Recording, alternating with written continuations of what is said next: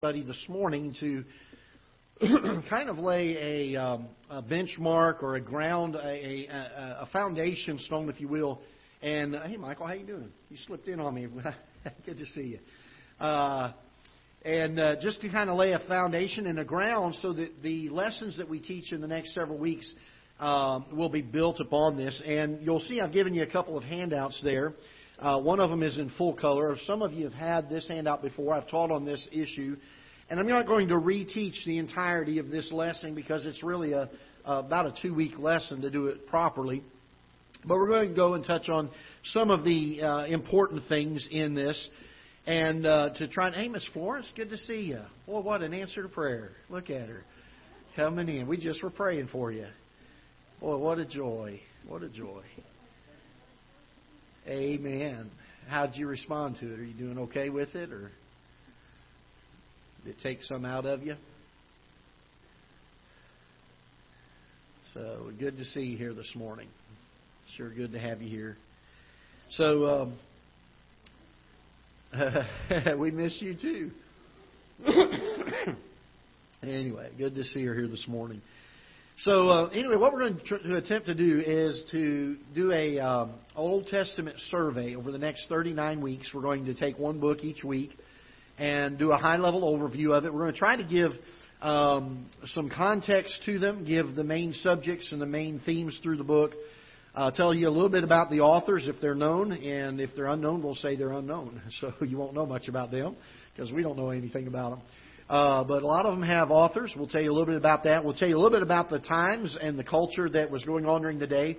And by doing some of this, it will help us as we read the portions of Scripture to have a better contextual understanding of it. And so hopefully this will be a help to you. Along the way, we will be dealing with some issues of creation. Obviously, we'll be dealing with the law. Again, we're not going to do an in-depth study of these. We got to get them done in a week for the most part, and we will come back and deal with them further if it's an area that we need to deal with in a lot deeper area. We'll also deal with the Judges and the time of the Judges, which I think is an interesting study. I love reading the stories of the Judges and some of those things that took place during those years. We'll read about the kings, the united kingdom of Israel, the divided kingdom of Israel, and the different kings that were involved, whether they were good kings or bad kings, and what God did through them. And Lord willing, it'll take us right up through the end of Malachi and get us ready to move into the New Testament if that's what the Lord has for us at the end of this study. So in order to do some of this, I want us to have a solid foundation. And so we're going to take today and maybe next week as well to deal with this topic of God's Word. And so if you will look with me in 2 Timothy chapter number 3. 2 Timothy chapter number 3 and verse number 16, which is a very familiar passage of Scripture. Most people know this well. It says, Paul writes here, all Scripture is given by inspiration. If you have a pen and you're in the habit of underlining in your Bibles, I would underline that word inspiration. That's a key word. Something that is very, very important for us to know. All Scripture is given by inspiration of God and is profitable. All of it is given and all of it is profitable. Amen? And that's what I love about God's Word. For doctrine, for reproof, for correction, for instruction in righteousness. And notice this in verse 17, that the man of God may be perfect. Now that word perfect doesn't mean without sin or without flaw. It means to be fully matured, to be fully grown. So the way we grow in the Christian life is by studying and learning and knowing God's Word. That is what brings maturity in the Christian life, in the spiritual life. That the man of God may be perfect, and then he says this, thoroughly furnished unto all good works. The Bible is the thing that completes us. It causes us to grow in such a way that our lives can be pleasing to the Lord Jesus Christ. And so very, very important that we understand this. I want to focus in on this thing of inspiration, though, because we're going to be dealing with the Bible. Now, the Bible is an interesting book. It's made up of 66 books individually. It's broken into 2 sections. The Old Testament, which is 39 books. And then we have the New Testament, which is 27 books. And the reason they are divided that way is that there was a before Calvary, which would have been the old, what the Bible refers to in the book of Hebrews as the Old Covenant. In the book of Galatians, it talks about this, that the Old Covenant, the old things had to pass away because they were imperfect. The blood of bulls and goats and calves could never bring the redemption of man. They were imperfect. They were simply shadows. They were the expression of Old Testament saints' faith in what God was going to do at Calvary. Just the same way as we display our faith in what God has done at Calvary. And then we get to the New Testament, and Christ dies on Calvary, and then the New Covenant, the New Testament, according to the book of Hebrews, is ushered in. So they're broken into those two halves, and basically you can put the cross of Calvary right in between them. And that's roughly, now there's a little bit pre-Calvary in the Gospels, but from that point on, you find that it's post-Calvary. And so we see a little bit of that in those things. The Bible was written over a period of about 1,600 years, roughly. There's some discrepancy in some of the years, but roughly that amount of time. And one of the wonderful things that helps to me to know that the Bible is the Word of God is because it tells me it is. This is the book that has been inspired, that word inspired, by God. I love this word inspired. And I looked up the definition. I wrote it down so I wouldn't forget. I looked up the definition of inspired in the Webster's 1828 because I love the way that they oftentimes will use passages of Scripture to give the context of the definitions. And the definition that they had with 2 Timothy 3:16 listed as the contextual Scripture for it was this: the communication of the divine will to be understood, understanding by suggestion or impression on the mind, which leave, and I love this, which leave no room to doubt the reality of their supernatural origin. The impression upon the mind, the heart, that can leave no doubt as to the origin of their supernatural, the place where it came from, that it was from God. Left no doubt. They weren't scratching their heads saying, I wonder if this is what God wants me to write. When the writers wrote Scripture, they wrote it knowing this is what God said. This is what He knows. This is what He wants. The word that was translated inspiration, it was actually two words in the original languages, and when the King James translators translated it into inspiration, they used that one because it was the best English translation of the two words put together. And I love the idea of this being a no doubt of supernatural origin. This idea that it just so impressed the mind. The two words that were used in the original languages in this particular case were God and breathed, or God and Spirit. And the idea being that God specifically breathed these words. These weren't just containing the thoughts of God. These were the thoughts of God. Word by word. There's not one word in Scripture that God did not intend for it to be there. Every single one of them were there. And I love what Daniel Webster puts here as he tries to describe the usage of inspiration in 2 Timothy 3:16. That is so communicated to us about His divine will with the understanding and the suggestion on the mind, leaving no room, no doubt as to the reality of their supernatural origin. This is what God did. For about 40-ish, 45-ish writers, you say, why are you ish on that? Because there's some books we don't know who the author is. We believe there to be I personally believe there's about 45-ish, somewhere in there. It could be, give or take, one or two of those writers. That could be wrong. Over a period of 1,600 years. You know what's amazing to me? I don't need any proof that this book is the Word of God. It is the Word of God because it says that it is, and that's enough for me. It is because I trust the Lord, and when He tells me that this is His Word, then I trust Him. I take Him at His Word, just like I do about salvation. I need no other proof. But one of the things that is so helpful to encourage us in our faith, let's use that, all right, is the fact that these various men over a number of years, I'm talking about people who wrote something and then set the pen down, and maybe for 100 years nothing is written. And then somebody else takes up that same pen and begins to not literally, but picks up the pen of Scripture and begins to write Scripture again. And there is never, in 45 different people who penned or so, that penned these Scriptures, over a period of 1,600 years, there is no contradiction. And there is no error in it.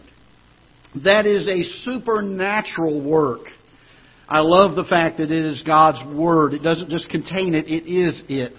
Now we're going to take some time to look into the Old Testament. So we're going to, if you want to take notes, feel free. You're not going to bother me if you write things down. Some people are better at learning by listening, and then later on they'll write it down, or they'll review it on the video. Some people are better if they write it, and that's fine. You're not going to bother me if your head's down writing some things. But the Old Testament is divided. We divide it in our English Bibles into 5 different sections. And I'll give those to you real quickly here. The first section is what we call the Pentateuch. It's a big word. It just simply means the first 5 books of the Bible. And it is where God deals with the subject of creation. But primarily we call this the giving of the law. That's what it's known for, is the giving of the law. So the Pentateuch, and that is, if you want to write that word, it's spelled P-E-N-T-A-T-E-U-C-H. Kind of unique spelling there. But the Pentateuch, and these are the first 5 books of the Bible. So Genesis, Exodus, Leviticus, Numbers, and Deuteronomy. It ends with Deuteronomy. So Genesis deals with the creation primarily and the call of Abraham, Isaac, and Jacob, and that sort of time period of history. And then it deals with the book of Exodus, which is the children of Israel coming out of Egypt and traveling in the wilderness and getting ready to enter into the Promised Land. The book of Numbers is a genealogy that's given and a numbering of Israel. A lot of things that are going on there to try to give some background to the nation of Israel at that point in time. And what's amazing to me is to see how God prospered the seed of Abraham over just a short number of years, how it grew to a nation. And God even said it. He said it'll be more than the numbering the sands of the sea. He said it's going to be unbelievable how many folks that were going to be descendant from Abraham. And so God certainly divinely blessed us there. And then we have Leviticus. Or actually, we have Leviticus before Numbers. Sorry about that. Leviticus is where they gave the law. This was the first time that God gives it to the nation of Israel. And He expounds on that and gives some very, very straightforward laws of a man. Now, we are quick sometimes, if we're not careful, to dismiss Old Testament law. Because we're not bound by the law any longer. We're now under grace in the New Testament period of time since Calvary.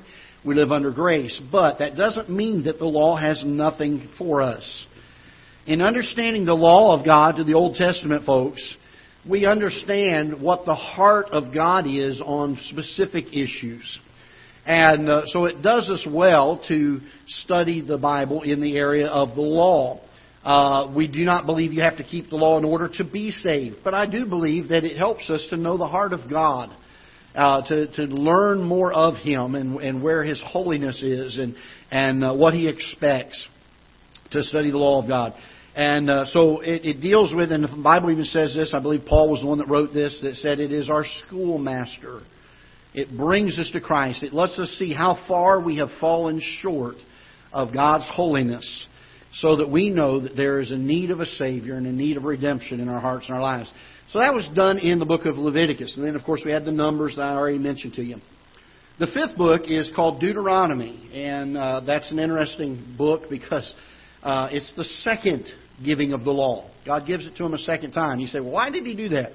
I think there's 2 reasons why He did it. Number one, because we tend to forget easily, don't we? There are times we need to be reminded of things. And so it's very important that sometimes for us to be reminded of some things scripturally. The other thing is, we have a tendency, our flesh nature has a tendency of taking a law that God gives, and we try to find every loophole and every way around that law to be right at the edge, but not crossing the line. And that is human tendency to try to do this. And so in the second giving of the law, there are several places, quite a few places, where God expounds further on an issue that he dealt with initially in the book of Leviticus.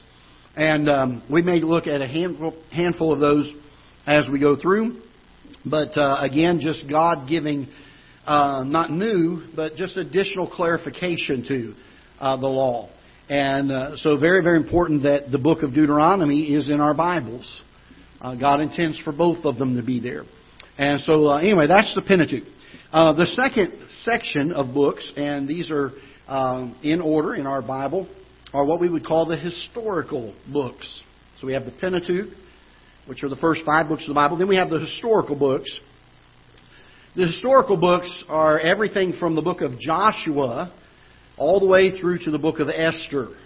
Joshua all the way through to the book of Esther. And these are literally not just Bible and Scripture. These are the written history of Israel. If you go over to Israel, they still use these books as their written record of history for their nation. So these are not just a Bible or something that is Scripture, but they'll use them to teach history. Like we would go to school and get a U.S. history book. It just so happens that their history of their nation is found in Scripture. And they are used as historically accurate accounts of their nation. And it talks about kings. It talks about people. And by the way, there are people over the years that have tried to refute Scripture. These intellectual type. You know who I'm talking about. These guys that get up there. They're like Ben Stein. You know, they got the dry eyes kind of personality. Well, I've been studying. They put the glasses down. Well, I've been studying for years, and I've got PhD, JZA, XYZ, I've got all these degrees. And let me tell you something now. The Bible can't be taken literally. There's some things it talks about these people in the historical books that we can find no record of anywhere else. I think the Bible's wrong in those areas. Can I tell you this? It's amazing to me that just in my lifetime, how many times I've seen men of intellect, men of education, come out and make statements like that, only to find out even a few times in my lifetime, in an archaeological dig, all of a sudden they come across a people they never knew existed before. And guess what? It's the group that the Bible spoke about. Isn't that amazing? It's not that the Bible needs to catch up with society. Society needs to catch up with the Bible. It is authoritative. It's authoritative in its context of history of the nation of Israel. And while it contains history, it's not a history book. It's God's Word. Isn't that amazing? And as such, it's without error. It's without contradiction. And so we can take the history of the nation of Israel and say we believe it to be true because it's God's Word.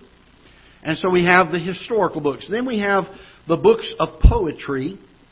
The books of poetry. These are from Job all the way through the Song of Solomon. Job all the way through the Song of Solomon. And these are the poetic books. Boy, there's a wonderful, wonderful literature written there. As you read through it, they just are really just amazing writings. And then we have what are called the major prophets and the minor prophets. Those are the last two. The major prophets and the minor prophets. And the reason there's a difference is because the major prophets were more important than the minor prophets. No, don't write that down. That is not true. It's all good. They were all prophets. They were all saying, "Thus saith the Lord." The reason there's a difference is because of the size of their work. All right, so basically you have Isaiah, Jeremiah, and Lamentations is included because Jeremiah also wrote that. So you have Isaiah, Jeremiah, Lamentations, Ezekiel, and Daniel, those 5 books, because of the volume of what they wrote. They are known as the major prophets, not because of importance. I don't know how many times I've talked to people and they get that messed up. They say, well, those are just minor prophets. Okay, but that's just as important as the major ones. They're just less of it, okay? Doesn't mean that you don't take as much stock in what they have to say. In fact, sometimes the minor prophets are even dealing with some things that are more stringent and more powerful in some areas than some of the major prophets perhaps would deal with. So you can't look at them as the major and minor being because one is more important than the other. It's literally just because of the size of the work that they wrote. So our major prophets are these: Isaiah, Jeremiah, Lamentations, Ezekiel, and Daniel. So those 5 books are the major prophets. And then we have what are referred to as the minor prophets, and that's the rest of them. Okay, so that would go all the way from Hosea all the way to Malachi or Malachi. Okay, the proper etiquette of saying Malachi is Malachi, by the way. A lot of people pronounce it, they're like Malachi.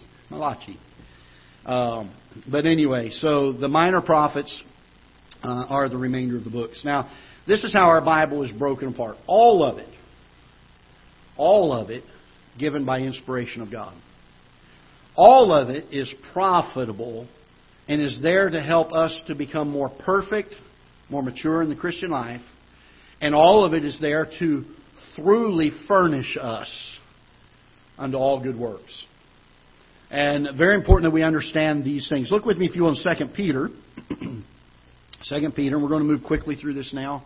Oh my, we're not going to make it through all this today. So, 2 Peter, chapter number 1, and we'll begin in verse number 21. 2 Peter, chapter number 1, and verse number 21. Peter writes this, "For the prophecy came not in old time by the will of man." So, all of these scriptures that were there were not given by the will of man. But notice this, "But holy men of God spake as they were moved by the Holy Ghost." This is an interesting statement. If you have the pen, underline "moved by the Holy Ghost," because this is synonymous with the word that Paul used in 2 Timothy 3:16, which was inspiration of God. God breathed. They were moved by the Spirit of God, by His breath, by His Holy Spirit. It's interesting to me that in Genesis, when creation took place, the Bible says, "In the beginning God created the heaven and the earth was without form and void, and darkness was upon the face of the deep, and the Spirit of God moved upon the face of the waters. And God said, let there be light." And it was so, wasn't it? Whatever God spoke, it happened. When it came to the end of the revelations that He was giving, not the book of Revelation, but at the end of all of the revelations that He gave throughout the course of time, over these 1,800 years or so, He got to a place where He said, "This is the end, there is no more.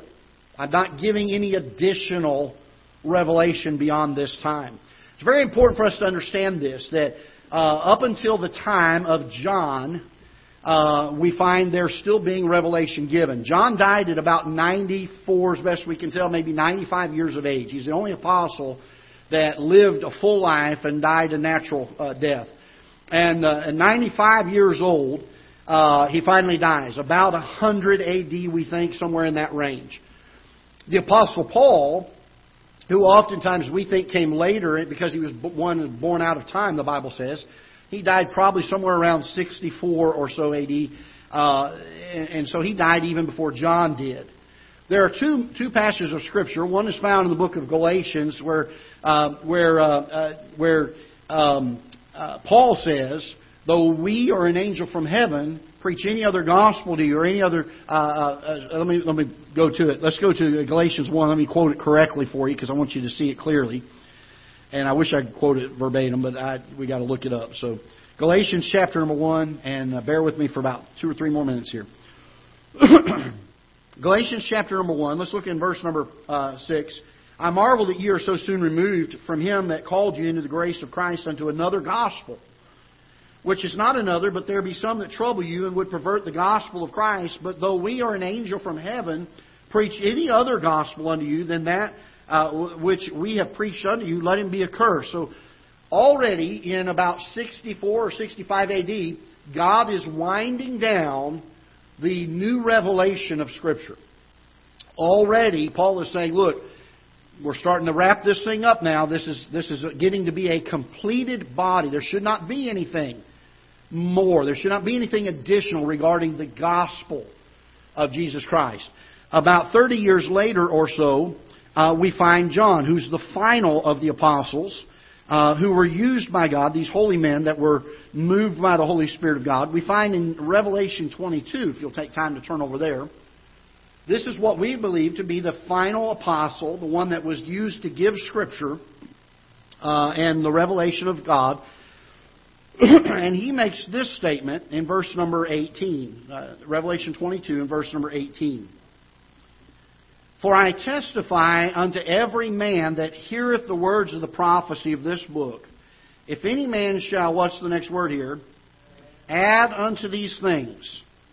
God shall add unto him the plagues that are written in this book. If any man shall take away from the words of this book, of the book of this prophecy, God shall take away his part out of the book of life and out of the holy city from the things which are written in this book.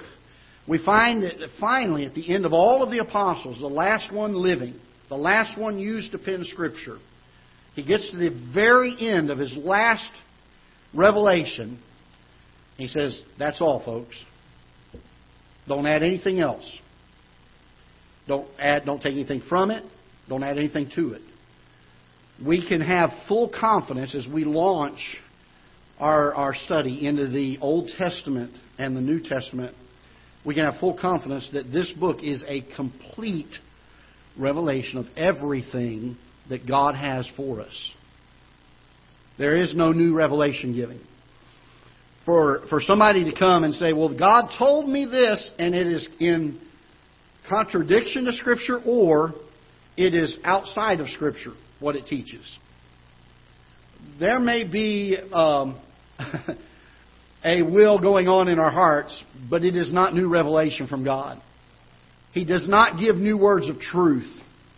He doesn't come out and say, well, I know you won't find this in Scripture, but God told me this is what you need to be doing. If you ever hear this pastor say that, you better find a new pastor. Because now we're getting outside of Scripture. And by the way, don't ever get involved in a church that has a man that will stand up and say, God told me this. I know it's not here, but He gave it to me. We don't have that going on anymore. John said, that's it. We're done.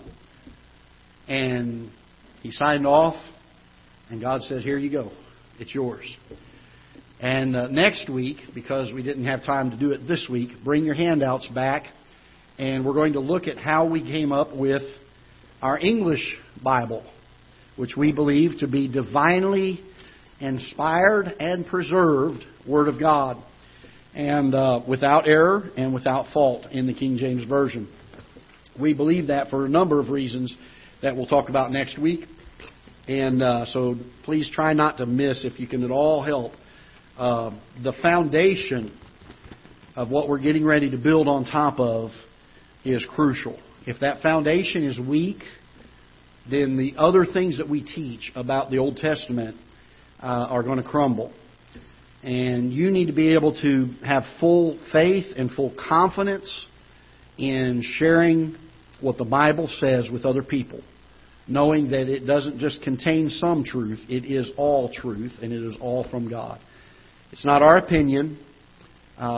We are an independent Baptist church. Our doctrine does not come from any hierarchy that demands that we have to follow its doctrine. At Ketha Heights Baptist Church, we get our doctrine from this book. And we take the Baptist name because one of the things that I believe the Baptists excel in is encouraging people to make this book its sole authority of faith and practice. Baptists may have faults in other areas, but that's one thing I love about them, is that they teach us, they push people to this book and say, listen, if an angel from heaven came and taught you something else, don't you believe it? This book is all there is. It's all the revelation that God has given to us. And so I hope that will be a help to you. Don't miss next week. We're going to deal with the inspiration or the preservation of Scripture and the translation work, and how we came across our King James Version of the Bible, why we believe it to be the only version, translated version, that is preserved without error, the actual Word of God itself to us. So make sure you are here next week if at all possible. Let's pray and we'll be dismissed. Father, we're so thankful for your Word. We pray that you'll bless it and use it. Lord, may you encourage us, strengthen us along the way, and help us to have our hearts built up in faith. May we gain a more complete and further working knowledge of your Word. May you help use it to perfect us and to make us thoroughly furnished. And so, Father, we ask that you would help guide and direct our time and our hearts and our minds as we study these things over the next number of weeks. We pray in Jesus' name. Amen. All right.